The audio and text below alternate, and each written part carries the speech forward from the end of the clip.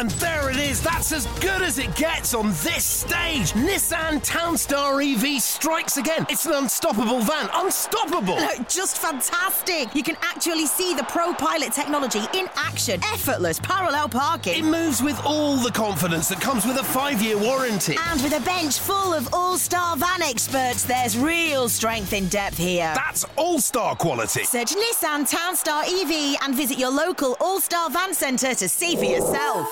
Terms and conditions apply. 5 years or 100,000 miles, whichever comes first. ProPilot is an advanced driver assist technology. Driver's responsibility to stay alert, drive safely and control vehicle at all times. The TalkSport Fan Network is proudly supported by McDelivery, bringing you the food you love. McDelivery brings a top-tier lineup of food right to your door, just like a Murillo Crossfield ball. No matter the result, you'll always be winning with McDelivery. So the only thing left to say is, you win? Only via the app at participating restaurants. 18 plus. Rewards registration required. Points only on menu items. Delivery fee and terms apply. See mcdonalds.com. Hello, welcome to the 7th edition of Red Side of the Trent. And, Forest managed to avoid a Halloween trick when they snatched a last gasp equaliser against Queen's Park Rangers. However, it did come on the back of a 4-0 thumping at home to Fulham, which followed a truly remarkable 2-1 victory against Bristol City. The result means that Forest have taken 4 points from the last from possible 9 and still unbeaten on the road with Steve Cooper, which is quite an interesting one. So we'll start with that.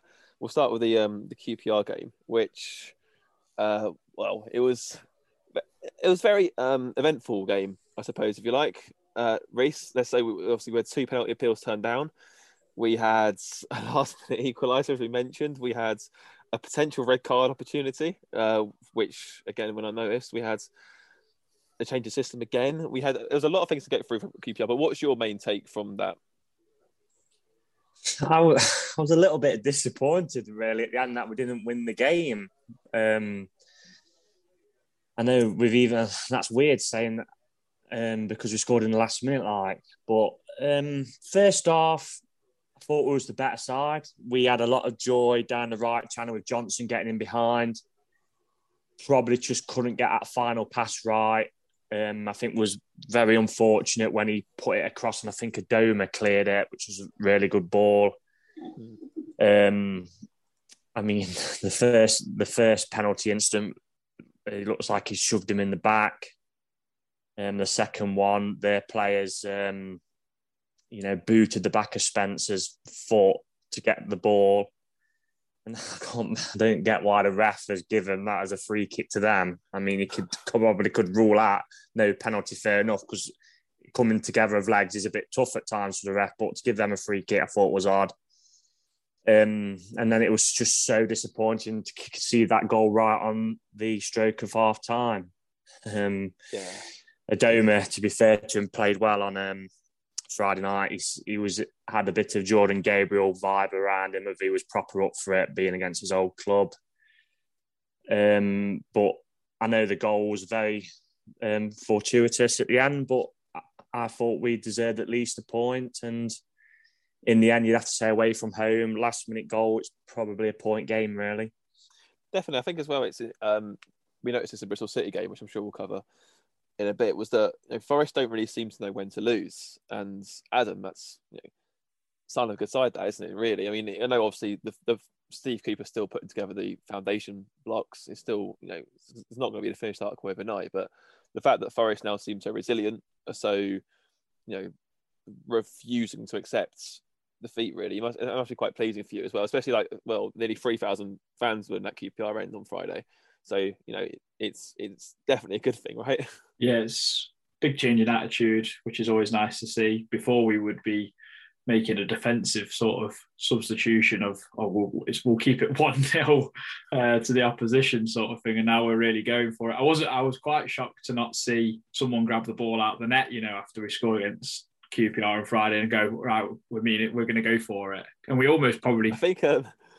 I think Taylor did try, but he slipped over. Yeah. He ended up giving it large to that QPR defender instead. Yeah, I mean, it's good to see that Cooper's happy to make those sort of changes and change the formation earlier in the game when it's not quite going. I mean, he did it on about 60th minute. He changed formation. And Joe Worrell rightly said in his post-match that the team needs to be quicker in transition from a 3 to a 4 because we did concede a few gilt edge opportunities. I mean, Dykes had a one-on-one that Samba saved pretty well, and then Jed Spence putting a great tackle in on him a few moments later. So there are things to work on, and I'm glad like that's actually been acknowledged by one of the players. So hopefully that will come. And I mean, me and Reece were saying how slow we could be to release the ball in midfield, but that will come hopefully. I mean, we've been subdued to shit football for the last 3 managers, I'd say. So it's going to take a while, because I mean, you look at the transition of Ryan Yates, he's not playing sideways and backwards as much. He's actually going forwards. So I mean, we'll get onto that in a bit, but yeah, that's my take on it. It's just a good, nice change of attitude, really. I think that is it. Yeah, I think it was quite a few people I noticed on the analytics account were sort of saying that when we did change to a 3 to a 4, obviously, like you said, we did sort of lose a bit of structure. Obviously, Dykes had those 2 chances and thankfully showed his Scotland form at the Euros with those 2 chances as well. But yeah, it's something that does need to be worked on. And like you said, it's good that the players are acknowledging it. Lee, well, it's the second time we've done this in the pod. It's quite exciting. We'll use your official officiating insight for this one. So, I mean, the 2 penalty decisions, and there was a challenge from Johansson on Alex Mighton, which was borderline GBH / tough but fair, some might say. Although, well, there's emphasis around fair being like that. But so from your side, I mean, for me personally, the first one was definitely a penalty, because Johnson, for me, has gone past him. And they sort of nudged shoulders, and then Johnson's pace has got through him, and he's just been shunted in the back and gone flying, which is going to happen if you're running at speed. And the second one, again, like Reece said, he shouldn't really be given a free kick their way. That's just seemed absolutely bizarre. So, what is with your official hat on? What's your take on the 2 calls?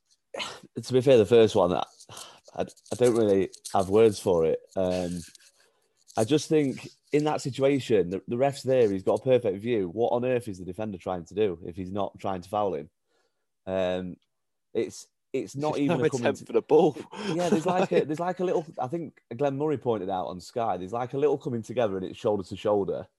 But then, as soon as Johnson gets in front of him, it's just the most blatant shove you've ever seen in your life. I mean, if that happens in the middle of the pitch, it's meat and drink for the referee. He just gives it all day long without even thinking about it. But for some reason, because it's in the box and it's the away side after 10 minutes, I think it was, something like that, he somehow waves it away. And it's baffling. I just don't get it. I mean, I hate sitting here and slagging him off because it's ridiculously tough. But I mean, come on, they don't help themselves sometimes not giving decisions like that.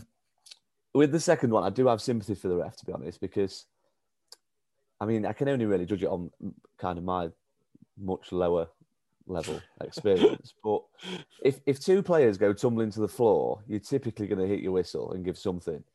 Now, unless you're 125% certain that it's actually the defender that's fouled the attacker, you're not going to point to the spot. So the safe way out of it is to give a defensive free kick. So I do have a little bit of sympathy for him with that one.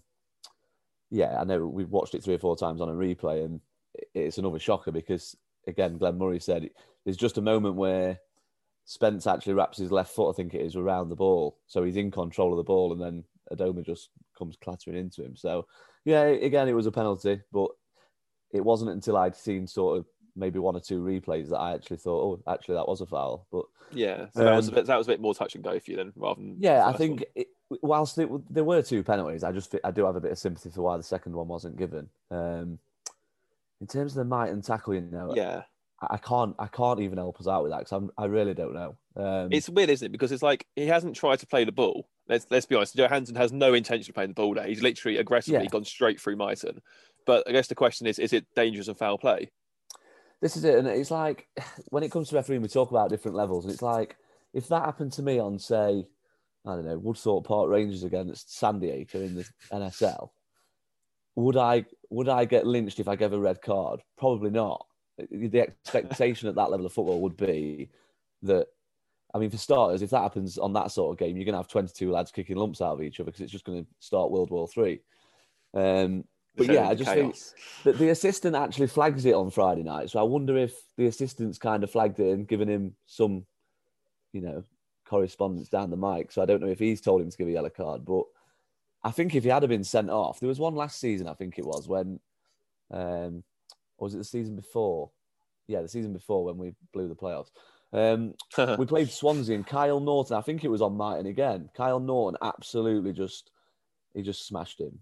Punched him into the stands, much like Friday. Yeah. Yeah, it was very similar, but the only difference was it was kind of a firm kick rather than kind of a body charge at hip high. Yeah, so there was kind of similarities with that, but I think on the basis that he didn't go like sort of flying in with his boots, his studs everywhere, I think that's probably why the ref's gone with the yellow. But if he had seen red, I don't think he could have had too many complaints, to be honest.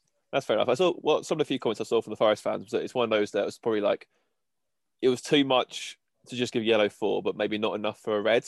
I mean, obviously, there's no such thing as an orange card, but if there was such a thing, it would be that. Obviously, Reece, you have a very different take on that. What's your view on the challenge, we'll say? I am going to say it is subjective. It's definitely one of them. I wouldn't tell someone they are wrong if they said it was a red. I just think that is, it's not a nice challenge, of course, but that is definitely playing football all my life, one of them challenges, let him know you're there. Martin's a tricky winger, he's a young lad. He's just come on, they're 1-0 up at home. And then he's just, Luka Modric off Wish, I kept calling him, has just absolutely clattered him anti. But he's not gone in, with his elbow or his head or his studs. So for me, you're probably right. In fact, somebody actually messaged me on Twitter saying they was a qualified ref as well, and they literally said it was an orange card as well. I think that's probably about right, to be honest, for me personally. I think as well, what doesn't help this situation is that Mighton is very slight. So when someone's running at that speed and they're not particularly, physically built, if that, for want of a better phrase, it can make something look worse. And I think a lot of people who kind of haven't maybe played the game kind of don't understand that a certain, like Reece says, just take one for the team, let him know you're there sort of challenge can actually look a lot worse than it actually is. I think if that had happened on, say, I don't know, Zinkernagel maybe, he's not going to go onto the front row. Because it was Mighton, it just made it look so much worse, I thought, because he's so small and so slight. But yeah, it was a funny old one. That's true, I suppose as well. But yeah, actually, I didn't even take consideration, to be fair. Mine must be about 50 kilograms and went flying into the stands. It was, I suppose, there was a lot of like false dawns almost for us. I mean, like you said there earlier, Reece, like we had a lot of the ball. We looked. I thought one thing I thought was we actually looked quite good in the ball. I thought that it felt like Forest had an extra second compared to QPR. We weren't rushing things. We were doing things quite calmly, and that was nice to see. But the final ball at times was a bit questionable, I thought. And like you sort of touched on earlier, we have to find a way of trying to make this sort of pressure count into actual opportunities and chances. Adam, what do you think is needed for that to take place? I know QPR were surprisingly well drilled, especially for Wolverhampton side, which defence is always a sort of the Achilles heel, if you like.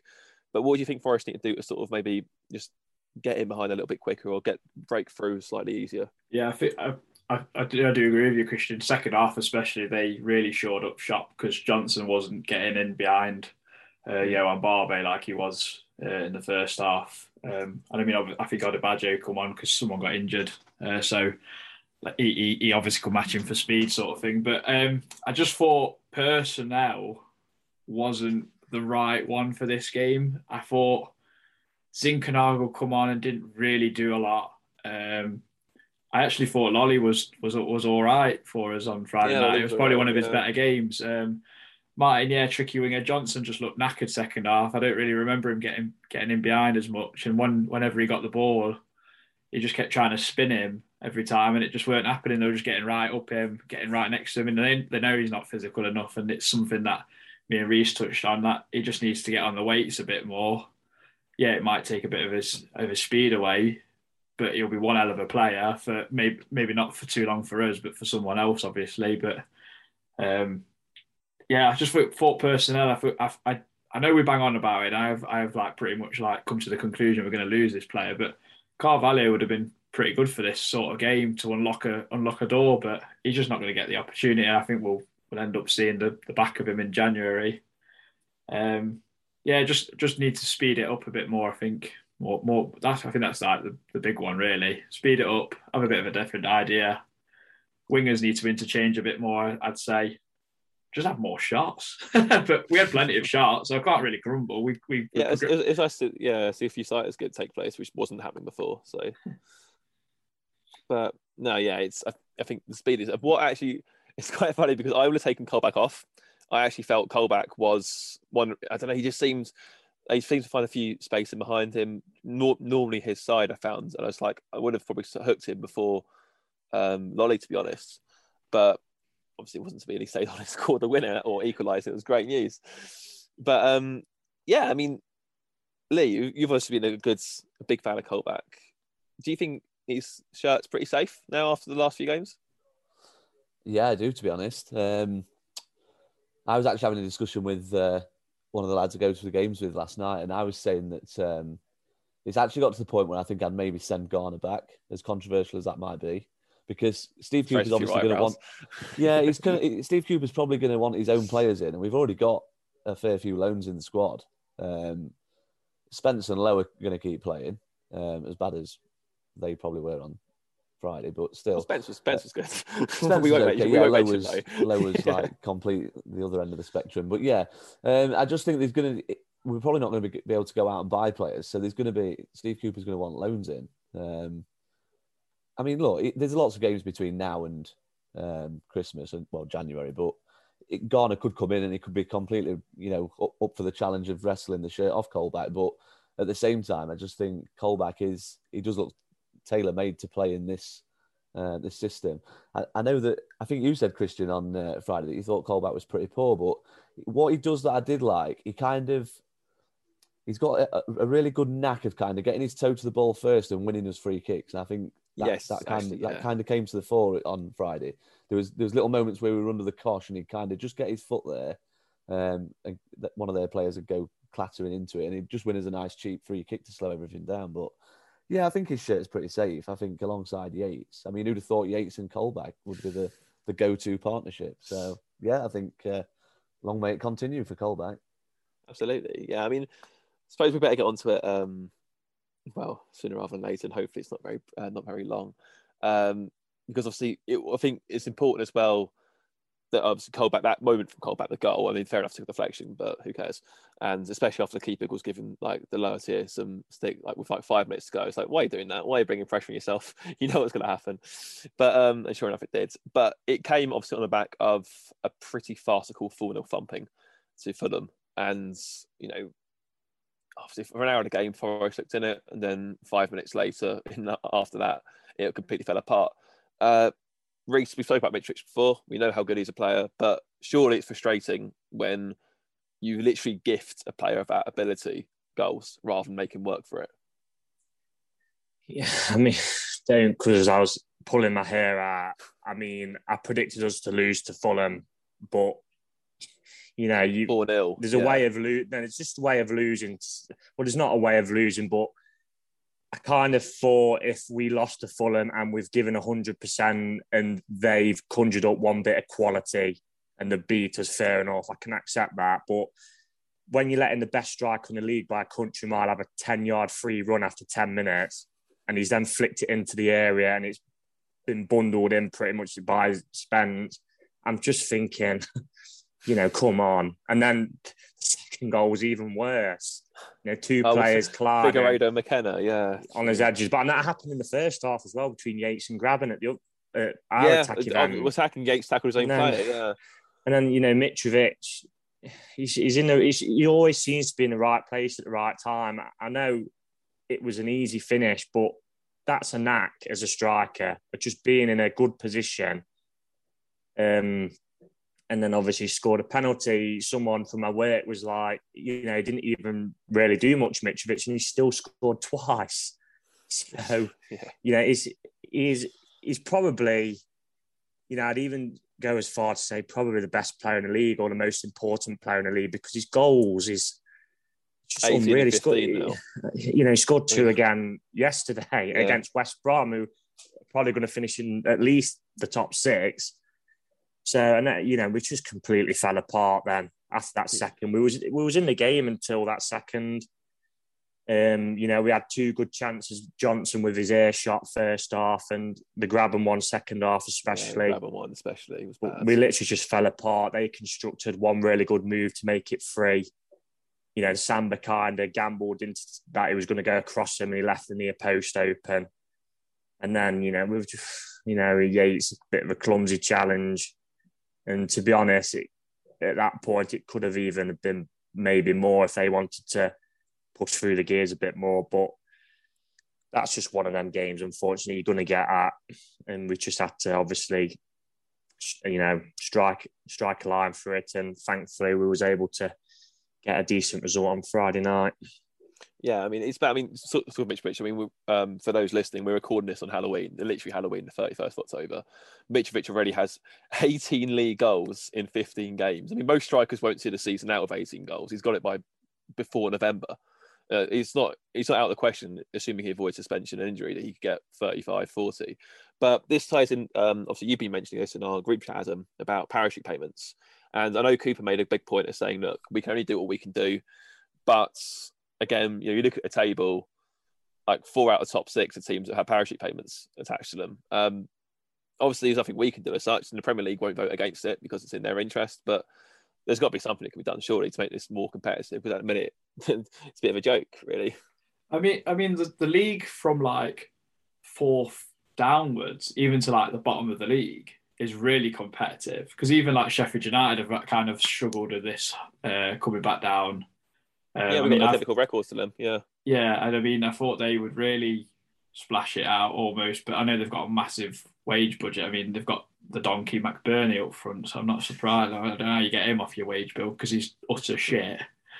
Watch him score against them on Tuesday. He's going to score on Tuesday now, yeah. But I just feel like teams that are going up to the Premier League, they're already going to get like a ridiculous amount for TV and sponsorship revenue. So really, and realistically, after the time, they're going to say, oh, we've got to fight relegation. So why don't they budget to basically say that, well, if we're thinking to we could get relegated, why don't you budget it into when you come back to the Championship?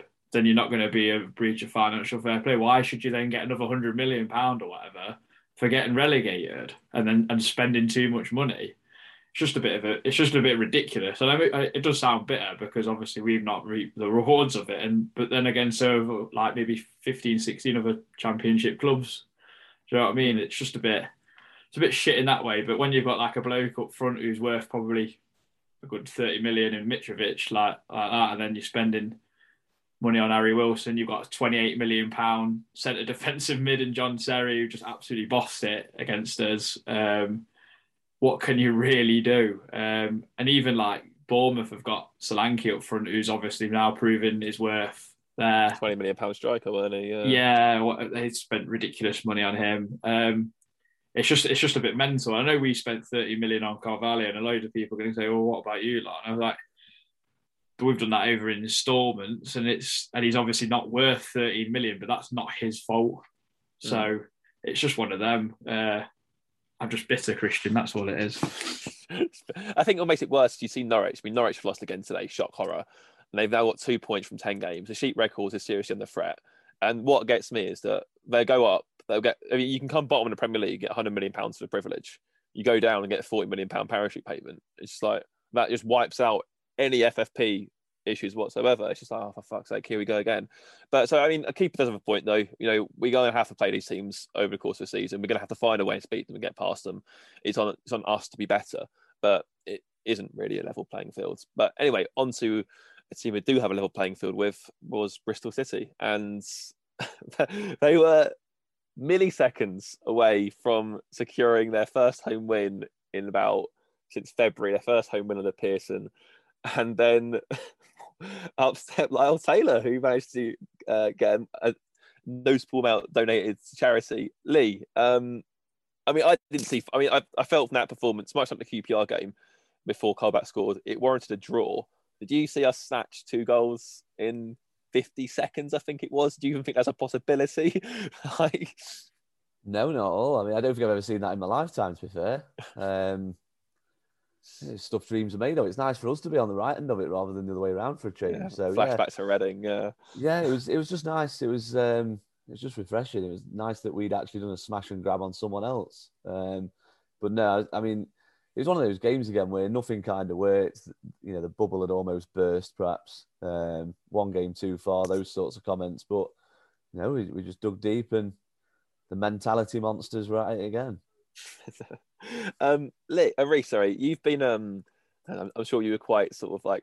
I know you couldn't make the game, but you must have been sort of like sat at home with a little bit of a smile on your face when you saw it was Taylor who not only scored the penalty, but then grabbed the ball, went up the other end, and then it came off his chest, I'm sure, for the second goal, and prodded it in. I'm sure, obviously, like that's probably the first time that we've actually. I mean, it was still a bit fortuitous that it fell to him from Molly's shot, but no, it must be. For Taylor to score twice. It's a brilliant impact. I thought he was good against QPR as well. You must be very pleased about having called that several weeks ago. I mean, I'm not one of these who'll go on Twitter and say, I told you so. You know, there is a lot of Forest fans well, not a lot, but a few out there who are very, I told you so, and can't really revel in the team's victory. You know, fair play to Taylor because, you know, he's been slated to the rafters and to at penalty in the last minute, and with the conviction he did, took some fucking bollocks. You know, and I can't imagine the abuse he would have took if he'd have missed it. So to, you know, take it, and then, you know, yeah, he does get a bit lucky with a second, but he's in the right position. And I've said this before, he's a back post striker. You know, surprise, surprise, the ball's at the back post and he's turned it in. So yeah, crazy result. And the even crazier thing was it nearly even happened again at QPR the other night. We looked like after we went 1-1 that we could, you know, win this, and people saying around us like, surely not again. I'm not sure what body could have taken it. But the only disappointing thing was to me, because I was watching it on the red button, me and my partner seen it went 1-1. And then I looked at her and she kind of gave me that face. And I was like, don't tell me they've gone down the fucking other end and scored. And she was like, no, we have. So it was like a bit behind. So obviously I was like kind of waiting for us to score, but absolutely crazy. And I'm still kicking myself a bit that I didn't, you know, drive down to it and go because I haven't been to Ashton Gate. But yeah, just crazy end to the game. Yeah, it was pretty remarkable. And I think as well, to be honest, the moment I thought at QPR we'll get something was when Taylor charged down that goal kick and his back heel somehow evaded two QPR players, even though he's clearly playing for a throw, and found the red shirt. At that point, I thought, you never know. But we mentioned earlier, Ryan Yates, it was his ball to Spence that won the penalty, a forward ball as well. Adam, I know you've been a fan of his part. I mean, I'll take full credit. I mean, this is someone that has not really caused divided opinion, but really, we're being brutally honest. Under the last two managers, on the last 70 games for this season, it hasn't really been good enough for Nottingham Forest. But ever since Steve Cooper's come in, it's not. He was my man of the match against QPR. He was absolutely brilliant. He was winning tackles. He was getting forward. He was playing the right balls. You know, he was doing everything you'd want a central midfielder to do. So, has he been criminally misused for the last 2 years? Have we been too harsh, or is it just a case of someone just found a way to unlock him, get the best out of him? What do you think, Adam? I think a combination of all three you just said, Christian. I mean, when he first come onto the scene, because I seen him play at Notts County, and I thought he looks a good player, looks like he could do a job. And then when Martin O'Neill brought him in, I think he scored in the first two games, maybe. And I thought against West Brom, didn't he? Yeah. Yeah, and then I think he scored against someone else. And I was like telling everyone, I was like, I told you, look how good this kid is, look how good. And then like about 5 games later, I went, fucking hell, he's awful. Like, what was I on about? Like, and I know that's really quick turnaround sort of thing, but it was like all the time, like how bad he was. And even like one of my mates who hadn't really seen for us, went, who is that Yates in centre mid? He is dog shit. And I was like, I know. I was like, I think I got it wrong. But maybe we've been misusing him. Maybe it's just Steve Cooper's actually put arm around his shoulder and go, look, I think you are this. You can do this. You are a good player. I want you to do this a bit more. And maybe he's just like took that on board and tried it. And then obviously his confidence has got up because he played like a no-look 35-yard diag to Johnson. And me and Reece nearly about fell over. It was like the best pass I've ever seen that didn't lead to a goal. I remember that. That was quite a sight. That yeah, like Lampard-esque. Yeah, and like you say, he was winning the ball back. He was starting attacks, and I just think there was even moments where back three could have given the ball so many times in the half turn. And I think hopefully he will learn this, that he could just push into the space a little bit more, and he'll get a lot of the ball on the half turn on the half turn. And he's at teams' defences almost, and they're like running backwards, and then he's got options obviously left and right, and it makes it a lot easier for your midfielder to pick those sort of passes, because a lot of the time he's getting the ball and it's having to go backwards or sideways. But we need to start getting our centre mids on a half turn and at teams. Really, I think we'll get a lot more joy, and we'll see a lot better Forest side, in my opinion. And long may it continue. I mean, if Yates, we've still not got to forget he has been shit for 60 odd games, 70 games for Forest. But if he's like this come May, then fair fucks to him. No, you know absolutely. What I mean? Yeah, I think like we said in the show on this pod before, it's a consistency thing. Like, I mean, we were saying it when after he had that brilliant game at Huddersfield, didn't he? And everyone was like, "Oh, where are the haters?" It was like, he's literally had one good game, but now we're like 7-8 games in, and he's still performing at our standards. So you have to say fair play to him for that. And like you said, like, I don't know if it's because he's playing 5-10 yards higher up the pitch. If he's going to do, maybe that's where he's more impactful, whatever else. But he looks a completely different player. And like I said, long may it continue.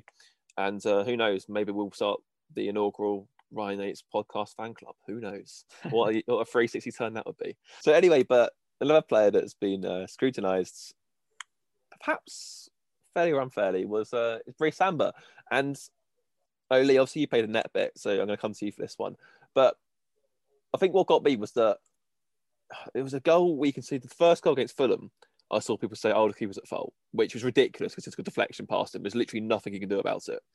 And I was behind the goal at QPR, literally behind the goal that both the goals came in. And as soon as Adoma beat Spence and pinged that ball and hung it up, you just knew it was in. Like, there was nothing anyone could do. Dykes there, unmarked. You knew it was in. And yet, you look at Twitter, and the first thing people are saying is, Samba's shit is near post, or Samba's is like, he's not even to blame. Like, I don't understand why he's like the go-to person. Like, it's a classic, we consider the goal, it must be Samba's fault sort of thing almost. Obviously, you played in that. You know it's not the easiest job in the world. Most managers, experts will say it's the hardest even. What's your take on Samba's current moment in time?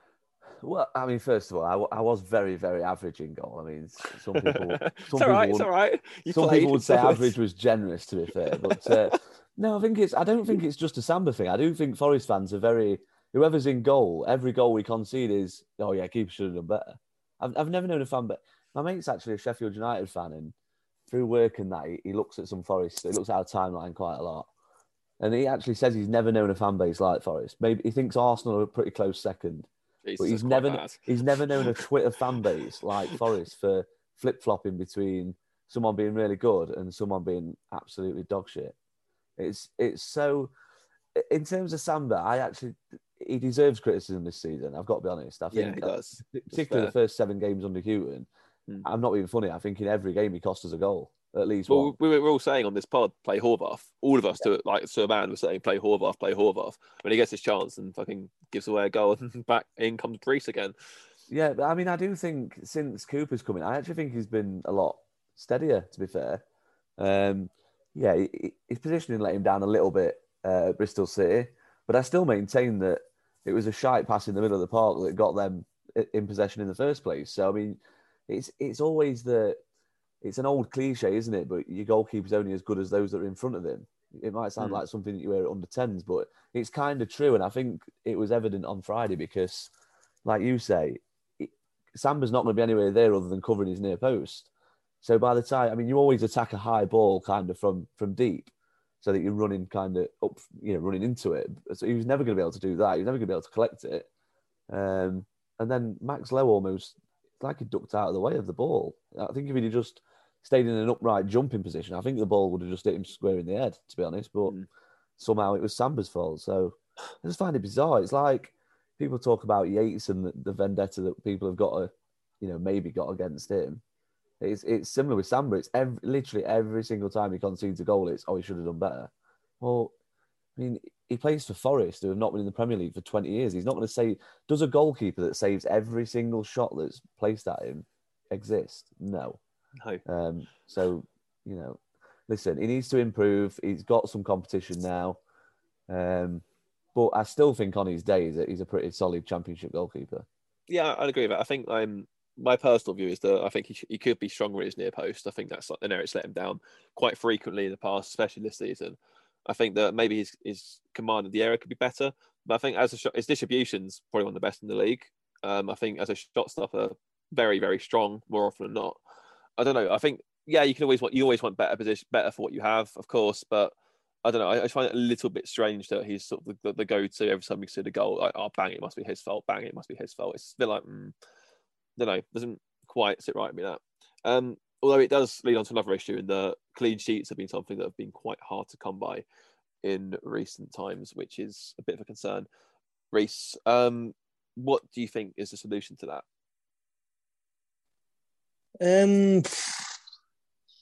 I mean, the goal on Friday.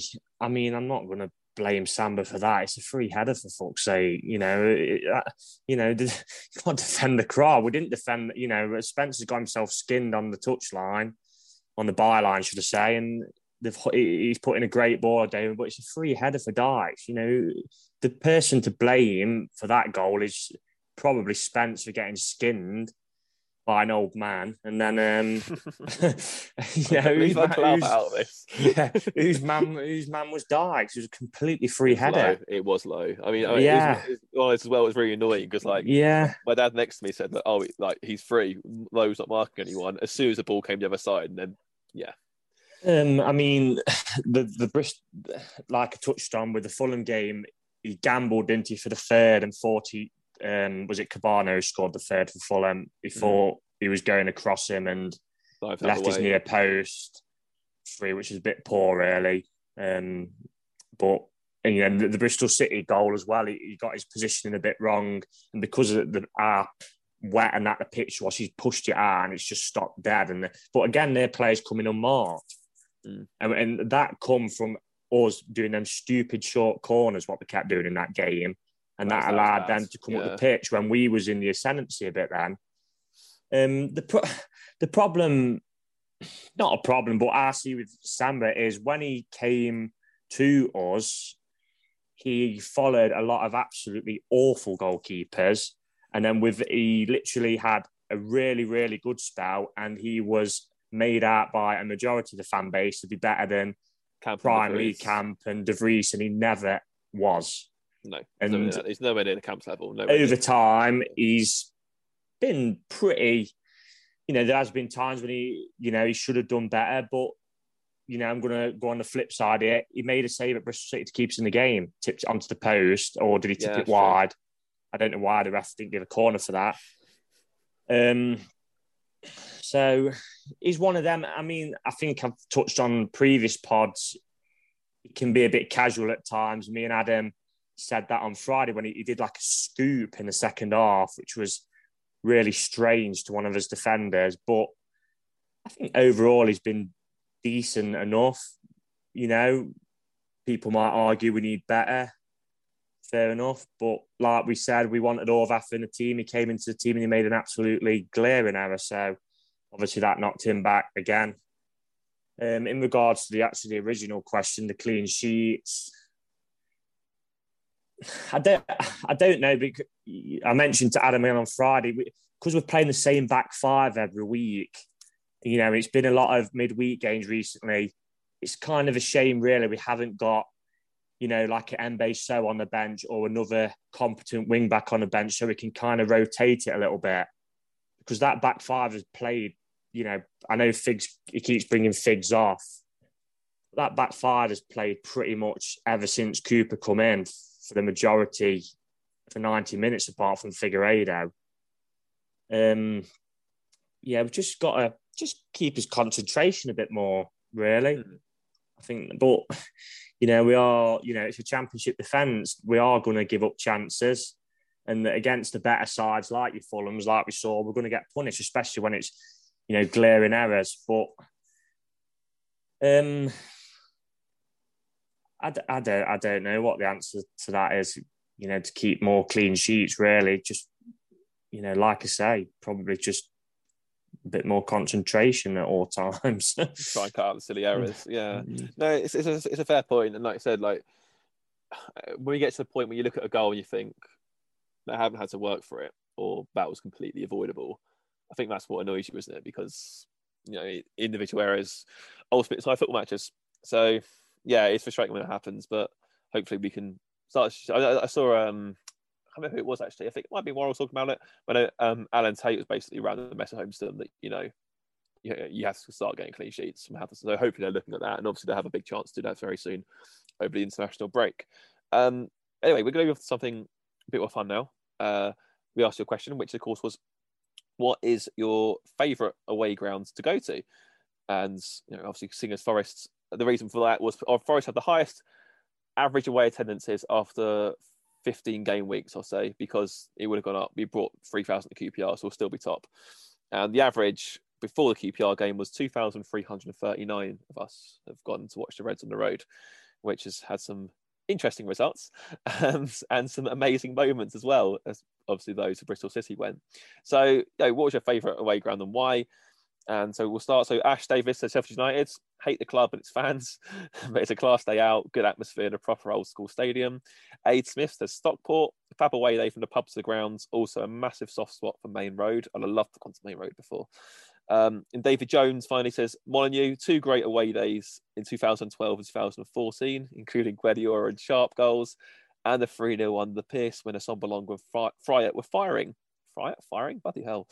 Great pub, the Great Western, the home pub, but very friendly to away fans with awesome beer. So yeah, I haven't actually been to Molineux yet, so that I really wish I went that year with Crank and we won 2-0, but never mind. So anyway, boys, we'll start with Adam. What is your favourite away grounds that you've been to? I mean, I really enjoyed going to Griffin Park at Brentford. I'm friends with Billy Grant, who's obviously getting great success now, being he's like a big podcaster there for them, and he gets a lot of good access. He's been on BBC 5 Live with Micah Richards and Mark Chapman and those guys. So really pleased with him. And it's really good. It's an old school ground, and it terraces and all that. Loads of pubs, like pub on every corner, I think it is. But I think for an historic ground, I'd say Villa Park is just like magnificent. It's so good. You go up, they've got like this big staircase sort of thing, and you just go, this is a big club with a lot of history, and I think we've got a bit of like a soft spot for each other really, because we're like kind of former Euro champions. Yeah, but like we're not like Liverpool or Man United sort of esque, but we kind of acknowledge, we like tip the hat to each other sort of thing. But Villa Park is fucking beautiful. What a ground. So yeah, I'd say Villa Park. I think that's a great shout. It probably would be mine as well. Let's play mine a bit. Lee, let's go to you. What's your favourite away ground, and why is it St Andrews? Spoke so highly of that before. It's absolutely not St Andrews. It's absolutely not Molineux.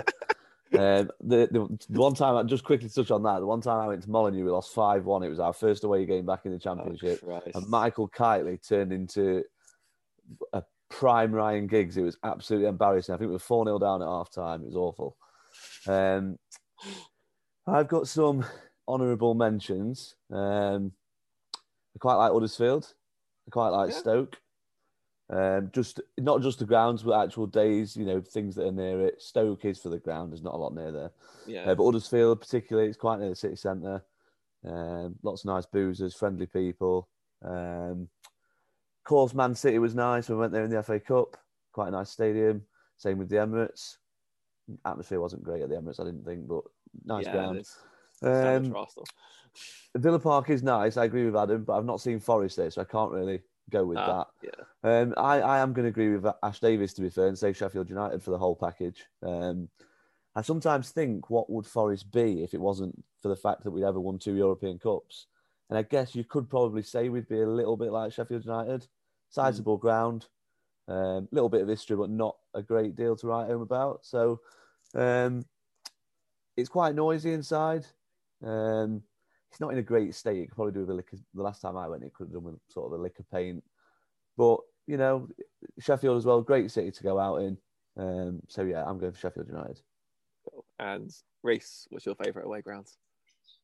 It's not Bramall Lane because I still have scars from that playoff game there as a young kid. I agree with you and Adam. Villa Park and Griffin Park, yeah, really good. I just have a real soft spot for Kenilworth Road. It's an absolute dive, but the only time I went there was when we won 2-1 and it absolutely tipped it down.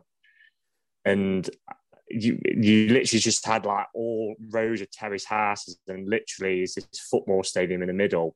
We've all seen the away end and the walk up the stairs and looking into people's back gardens and that. And I just thought I don't know whether because of the weather as well, I thought this is just proper football, you know, and, you know, this is someone who's been to some of the best stadiums in the world. So, yeah, I just don't know. Just something about it. I don't know whether it was because of the day as well. You know, I just remember like Ryan Yates in short sleeves, absolutely soaked. I was like, you know, it absolutely tipped it down that day. And we actually played really well that day. The 1-2-1 was pretty comfortable. I remember Graben scoring 1-1. Yeah, he missed an absolute sitter before that as well. But then in quite a typical Graben fashion, really, he scored the harder chance. He like bullied their defender out of the way 1-on-1 and finished it brilliantly. So, yeah, I'm gonna go Kenilworth Road for me. Nice. I think mine is the same side. Mine is Villa Park. I've done some thinking about it as well. I am quite a bit of a sucker for the older grounds. I enjoy Selhurst Park. I enjoy the Valley, the London ground, like Craven Cottage as well. I think in terms of picturesque scenery, Craven Cottage is the only real ground that rivals the City grounds. I get the feeling as well, like I didn't watch the game there, but Goodison Park, I went round. It was very much like what Adam said. You walk around it and think this is a proper football club, and it's quite cool. But yeah, Villa Park definitely for me. I think as well, really, like you touched on there, the new grounds, it's difficult. Like apart from, I mean, Brighton a bit different because Brighton have sort of done it quite right. But apart from Stoke and Millwall, all the new grounds seem quite soulless. Whereas I suppose they're based on traditional grounds, which may be why they're not so out, if that makes sense. But yeah, I've had a great day at Swansea. I thought I'd try and relinquish playoff demons, like you touched on, Reece, and we won 1-0. That's when Semedo scored. That was a really good away day. Upton Park, was a huge fan of Upton Park. Saw Forest twice there in the FA Cup third rounds. Both times we lost 3-2, but great day for both times. And yeah, White Hart Lane was fun. Yeah, I think definitely more traditional stadiums, but Villa Park gets the nod for me, absolutely. And just for your, just because it's international break, this poll will carry over to the international break. We've got something quite fun for you, Adam. I believe you have a quiz for us, which is left field. Let's go. Yeah, so it's not like a traditional quiz. So it's like a bit of a competition between the three of you. So how it will work is I will ask a question, and then each of you need to basically say an answer to my question, and it will basically be like a last man standing. So if you get it wrong, you're out. Okay. So we all get it right, we're here for 5 hours. Well, you'll keep. There's a limit, so that will end. Okay. But I think there will be a one person winner. I've got 3. So the first one is, so since 2017 we have signed 55 permanent players. In 2017 we signed 14, and I want you to name them. So I'm going to start with you, Christian, because you are the host of this. So you get a first round pick. Name your player. What was the year again? Sorry? 2017. So it's the first year Marinakis came in. First year Marinakis came in. So Karanka would have still been in charge, right? He came in that year, yeah. So it was Warburton's year, the year before. Warburton's first year. Right. Yeah, Warburton was in charge, yeah. So was that when we signed Barry Mackay that year? We signed Barry Mackay, yeah. Lee, I'll go to you next. Jason Cummins, yes. Come, dog. Fuck me. Reece Lane. Tendai Darikwa. Incredible, yes. Back to you, Lee. Not back to you, Lee. Back to you, Christian. Sorry. Wasn't Daryl Murphy our marquee signing? Yeah, Daryl Murphy's on £2 there. million. Fucking donkey, honestly. Go on, Liam Bridcut. Liam Bridcut. Go on. Oh, Just God, took- that's just a took good my- one. just That's a Great good one, knowledge. that. You just took mine, Lee, there. Go on. Bouchalakis. Bouchalakis. Yep. Back to you, Christian. We're talking of summer, right? Not January. Both. Somewhere in January. Both. Yep. Gaboli Ariyibi, who never kicked a ball for us, but we That's a signed him. great answer. He is not on there, so you are. Oh, is he not? out. No! Nope. So now, damn it. Oh, I think Gary Brazil signed Is it- him, didn't he? so to you. Is it the calendar year then, Adam? So it's the calendar year of 2017. I don't. It just says 2017, 2018. So yeah. Okay. Oh, Um, thanks so much. Joe Lolly. Joe Lolly. Yep. Back to Ben you. Watson. Yep. Back to you, Lee. It's getting tricky now. I've got a couple as well. Did we sign Tobias Figueiredo that year? Yeah, we did. The Jagger, the Iranian. Yeah. God, it's a Oh, joke. wow. You got 4 left. I've got one in my mind. I think I've worked one. I'm not sure if this is true, but I'm going to give it a whirl. Costel Pantilimon. Nope. You are out. Ah. Well, unless Reese gets this. Fuentes, the left back. Yeah, Fuentes. Oh, and then the of last course. 3 were Capino, Guadiora, and Liam Bosson. Liam who?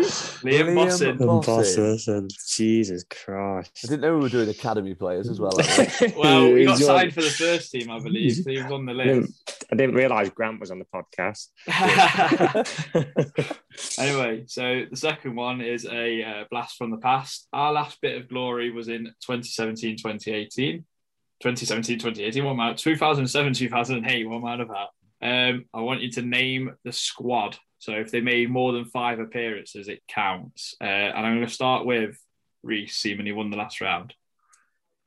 We'll start with a goalie, then Paul Smith. Yep. On to you, Lee. Junior Agogo. Junior Agogo is on there, yeah. On to you. Julian Bennett was our left back. Julian Bennett, yeah. Reese. Luke Chambers. Luke Chambers, yeah. Wes Morgan. Yeah.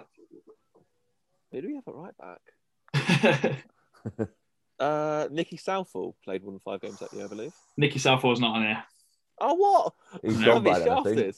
Yeah. Gone, auntie. Back to me then. Yeah. Wes Morgan. Yeah. No, Wes Morgan's been said. Yeah. I said Oh, was Wes he? Morgan. Oh, sorry, I apologise. McGugan then. McGugan, yeah. You're going to have to take your first answer, I'm afraid, Reese. Nathan Tyson. Nathan Tyson, yeah. Oh shit. Klingon the Crab. Clinging the crab, yeah. Sammy the Crab. How have I not said him? Favourite player. I know. Ian Breckin. Ian Breckin, yeah. Oh god. This is a bit of a gamble, but Grant Holt. Yeah. Yeah. James Perch. James Perch, yeah. I wonder if he was playing right back that year. I just can't remember who a right back was. Oh Jesus Christ. There is one big name you're both missing, by the way. I just A realised. few big names you're missing. Careful, I think that might be my next one. Come on, Reese. You're going to have to push you. Yeah, I'm struggling, so I'm going to go Matty 4-0. Matty Fornell, yeah. Baseford legend, of course. I'll Back talk to you, about them Lee. on this pod. Kelvin Wilson. Kelvin Wilson, yeah. This is another stab, but Matthew Lockwood. Yep. Wow. God, I remember him. I remember we beat Leighton Orient 4-0 and he was like... And he was like, we're there to cast. Yeah. His only good game for us, sort of thing. But yeah. Chris Cohen. Yes, of course. Aaron Davis. Yeah. Signed him off one performance. God. The I've got substitute one. appearances count. Pardon? The substitute appearances. It just says, count. all I got More than from 5. Wikipedia was appearances. I've got 2 good ones. So yeah, I'd assume so. I'm going to go for a bit of a risk. Emile Sinclair. No, not on there. So Oh. Reese, you won that one. I've got first. 2. You went first Yeah, anyway, so you've I won was- it. But the sub goalkeepers, Roberts, don't remember him. Dale Roberts, yeah. Dale Roberts, yeah. Richardson, Brett. don't remember him. No, I don't think he played. Neil Lennon, Chris Cummins, Gareth McCleary, Scott Dobby, Cummins. Brett Ormerod, Will Ormerod, Hoskins, yeah. Judas. Felix Bastians, Brendan Maloney, and Nathan. Is it Nathan? No, someone Byrne, which I can't remember his Nathan first name. Byrne, It was yeah. Nathan Mark Byrne. Byrne, yeah. Byrne. Mark Byrne, yeah. So I remember him missing an absolute sitter against Derby. Reese Mark Byrne. has won the quiz, but we'll do the last one for fun. So this is a championship related The one. wooden spoon. This is a championship related one. I want you to name the managers of the championship clubs. What, the current ones? What The now? current ones, yep, including the one at Cardiff. So Lee, we'll start with you because you've not started first. Steve Cooper. Well, yeah, go on. Granny Shagger, Wayne Rooney. Yeah, Granny Xhaka, Wayne Rooney. Marco Silva at Fulham. Yep. Scott Parker. Scott Parker, yep. Valerian Ismail. Yep. Neil Critchley, Blackpool. Yep. Yep. The weird little man, Nathan Jones. Yeah. Is it Michael O'Neill? Yep, Michael O'Neill, yep. Yeah. Pearson, Bristol City. Yep. Tony Mowbray. Yep. Is it Carlos Calderon at Huddersfield? Yep, yep, yep. Super Neil at Borough, Neil Warnock. Neil Warnock, yeah. Where is he on my list?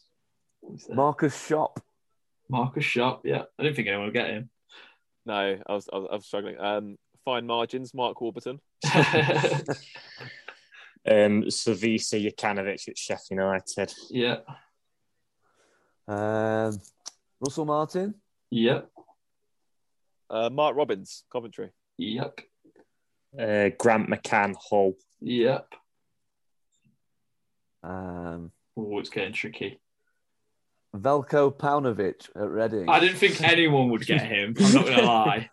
That is a shout. The guy with the really, really shit trainers, Gary Rowett at Millwall. Oh, yeah. Yeah. Darren Ferguson, Peterborough. Yep. How many have we got left? 3. I've got a tie Great. break. So, Neil Critchley.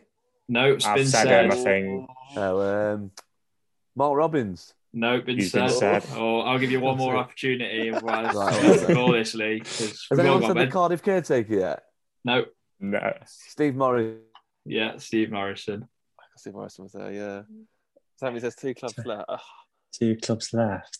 Who's at Preston? What's his fucking name? Yeah, the Preston manager's a strange one because it was like their assistant, wasn't it? Yeah, it was like someone I'm intern from the Alex Neil group. It's wasn't it? him, and there's one more we need.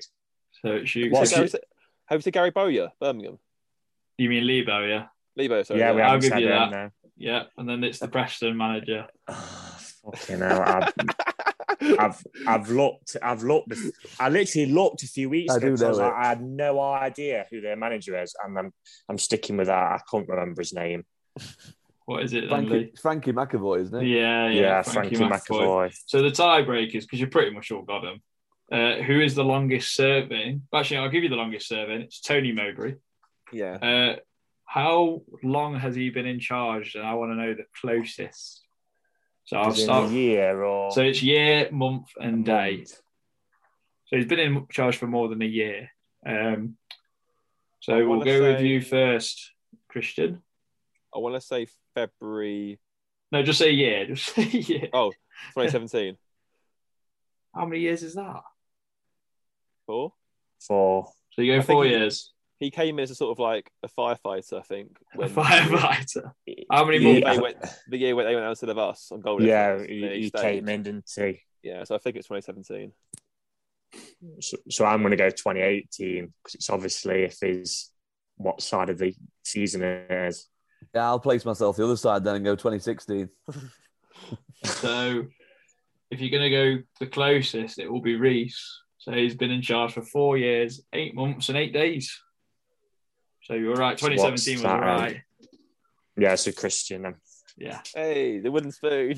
wooden spoon, and that Huge win. is my quiz of the week. Love that. Oh yeah, that's a lot of fun. Love that. Anyway, we'll move on now to the final part, which is predictions. So we'll start with. So we've got Sheffield United on Tuesday. That's on the Sky Red button. Then we have Preston at home, 2 home games in a row on the Saturday, but it's international break. And then we have the most glamorous away trip for the whole Football League, Reading away when we come back. What a sight, what a sight. What a lovely place that everyone loves spending time in. So Sheffield United, so we'll start about Max Lowe can't play because he's ineligible. And Ollie McBurley's now going to score against us because of you, Adam. So, Reece, we'll start with you. What's your prediction? I forgot about Max Lowe couldn't play. Gate and Bong. Oh God, who is their right mid? Because I think me and Adam discussed this. Morgan Gibbs White, I think. Greece. Yeah, maybe Gibbs White. Oh Jesus Christ! Would be FM Wonder Kid. Oh, I hope so. It kind of depends, really. I mean, Bong's been on the bench ever since Cooper's come in. So to me, that either says Draga's absolutely dire or he's just not fit. I'm probably going more towards the latter because he just not played either. Yeah, I mean, you with Bong, I mean, it wasn't a case of I don't think he was performing for the manager. I just think he just can't perform at this level. So that is you got to give him a chance, haven't you? I guess because it is a new manager, but that is a bit of a concern. But they're very inconsistent, Sheffield United. Again, this is something I said to Anna, to Adam.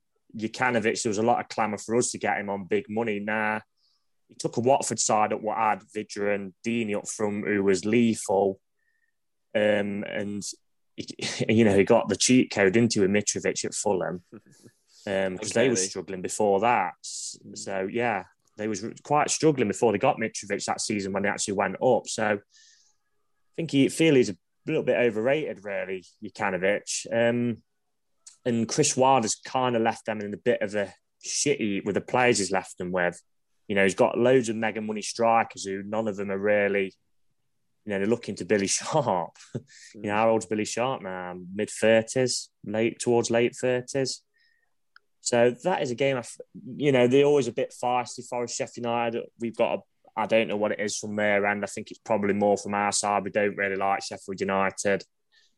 I do think we can beat them. I'm going to go for a 1-0. Nice. I think it'll be tight. Similar, brings me back to the Karanka game under them. A bit of quality from the man who shall not be named cross, and obviously grabbing turned it in against him under Karanka. Preston are one of them teams there's always a hashtag on Twitter, I don't know if you guys have seen it, called of teams like Preston, and I fell into that trap a few years ago. They will be similar to Blackpool, where I think they'll make it really tough for us. And they always seem to make it tough for us. I can't really remember the last time I beat Preston at home. We lost him on the last day of last season. We lost under Karanka 1-0 at home. And we drew 1-1 under Lamouchi. So that's the last 3 seasons. So they always make it difficult for us. So and it's kind of one of them teams who Forest fans will think, oh, we should beat them. And I am going to go for us to win that one as well. I'm going to go 2-1, but it wouldn't surprise me if that did end in a draw, that one. But I am going to be positive and say 2-1 to Forest. And finally, Reading? Oh, shit, I forgot about Reading. Very easy to do. Very easy to do. Yeah, well, say no more about Reading. I predicted 2 wins and I forgot about Reading now. So, again, it's a game we can win. I was looking at their team last night because there was a late game again. And they seem to have a starting 11 that's very much a mixture of youngsters on the bench, because I don't think they made a sub last night and there was 2-0 down. So that kind of tells you what you need to know, really. Again, that is a game we can win. But I am going to, because I've said 1-1 I said 2-1 for Preston, I'm going to kind of go on the flip side with Reading and go 1-1 for that one. Okay, so Lee, what are your predictions? Difficult, isn't it, at the minute? I think we could beat Sheffield United. I don't know why. They are very inconsistent. I think they're trying to play a 4-2-3-1, but from what a Sheffield United fan tells me, they've not really got the players to use a 4-2-3-1. So I think we could perhaps take advantage of that. Let's go 2-1 with Super Benny Osborne scoring their goal. Well, it's going to be an ex-Forest player, let's face it. There's quite a few to choose from. Let's just hope it's not Jack Robinson, I suppose. Preston, tricky one. 2016, I think we last beat them at home. Yeah. Nelson Oliveira scored, I think, but I could be wrong. We should beat them. I think kind of alarm bells are ringing for their manager. So see Reese's like face light up. The whole team's like Preston thing that Lee's gonna fall into at 5 o'clock. I know. No, there's a lot to admire about Preston. They recruit quite well and this, that, and the other. But I think we'll beat them. I realise I'm being quite ambitious here. That's 6 points already. Score, I'll go for 3-1 against Preston. 3-1. Nice. 3-1, yeah. And then Ryan Yates is going to score. Reading. The trip to Berkshire, yeah. Yeah, another random club, random place. Weird fans. Still moaning about that waterlogged pitch, aren't they? Almost forgetting that our ground's next to a river. I think they might beat us, I've just got an horrible feeling. One of those days. I thought we'd lose to QPR. I thought we'd probably lose to Bristol City. We could have lost both those games quite easily. So I think we are due kind of perhaps a subpar performance away. So let's go a 2-0 Reading win. Oh, sadly. Awful. And Adam, what are your predictions? Apart from a Burnley scoring, of course. I mean, we've got your predictions as well, Christian. Let's not forget it. Oh, yeah. I think Sheffield United is going to be a tough game, and like what Reece said, it's who we bring in at left back. Does Spence go to left back or left wing back, should I say? And we bring Drager in, or out the shadows of Finn back again, come back in. I don't know. So that's to be told. It's going to be a hard game. It could go either way. But I'm going to go for a 1-0 and we keep a clean sheet under Cooper. We kept a clean sheet against Birmingham, but somehow. But yeah, I think 1-0. It's time we turn our home form around, and I think that's what's going to separate us from being that mid-table side to a promotion, to a playoff pushing sort of side. Because our away forms, I think, is the second best, third best in the league at the moment. So yeah, we've got that sorted. Preston, tough game. Won at the weekend. They've got a striker in form in Reece, who I've never heard of, but apparently was there last season. Shows how much I'm paying attention. So, and they're a bit of a bogey side. So I maybe say a tricky, tough 1-1 maybe against Preston at home. But again, it could go either way because they're a bit of a horrible side to play against for us. But they're the sort of teams we need to start beating if we're going to look up towards the top end of the table. Reading, another tough, horrible side. John Swift is a player I've really admired for a long time. Ovie Ejaria is a really good, talented footballer for Reading as well. But like what Reece said about their squad at the moment, it's a bit thin. So if we can go there with some impetus and a bit of aggression and maybe force them into playing some of them youngsters as well and really working them, then I don't see why we can't grab 9 points from these next 3 games. And I honestly believe that. That's how much positivity Steve Cooper's gave me. So I'm going to go 2-0 at Reading. Super Cooper it is. Yeah. I reckon we'll draw 1-1 with Sheffield United. I've just got a feeling it's going to be a 1-1 draw. I don't know why. And it'll probably be like Bruce's first goal in about 9 months, something stupid as well. But yeah, I've just got a feeling it'll be a 1-1 draw. And then Preston, I think, will be a grind. I think it'll be a struggle. I think it'll be a battle. And you know what we're like in those. Although I am slightly more optimistic, I think we can nick a 1-0. We get 1-0 at home, get a clean sheet in a bag as well, and we'll go out into the international break with 4 points from 2 home games, which is good. And then to the most tin pot team in the whole fucking football league. I reckon we will, you know what, we'll turn them over. Enough. I can't go to Reading again and have a moment like last time. We're going to go and beat them. We're going to vindicate it. We'll do them 2-3-0. And yeah, they can all fuck off to Waitrose afterwards. That's probably what they do. So yeah, Forest 7 points from the next 3 games. That's what I'm going for. And wouldn't that be great? We'll go with that. Anyway, thank you all for listening. We'll be back very soon. Maybe sooner than expected. We'll see. Anyway, take care and goodbye. Away days are great, but there's nothing quite like playing at home. The same goes for McDonald's. Maximise your home advantage with McDelivery. You win?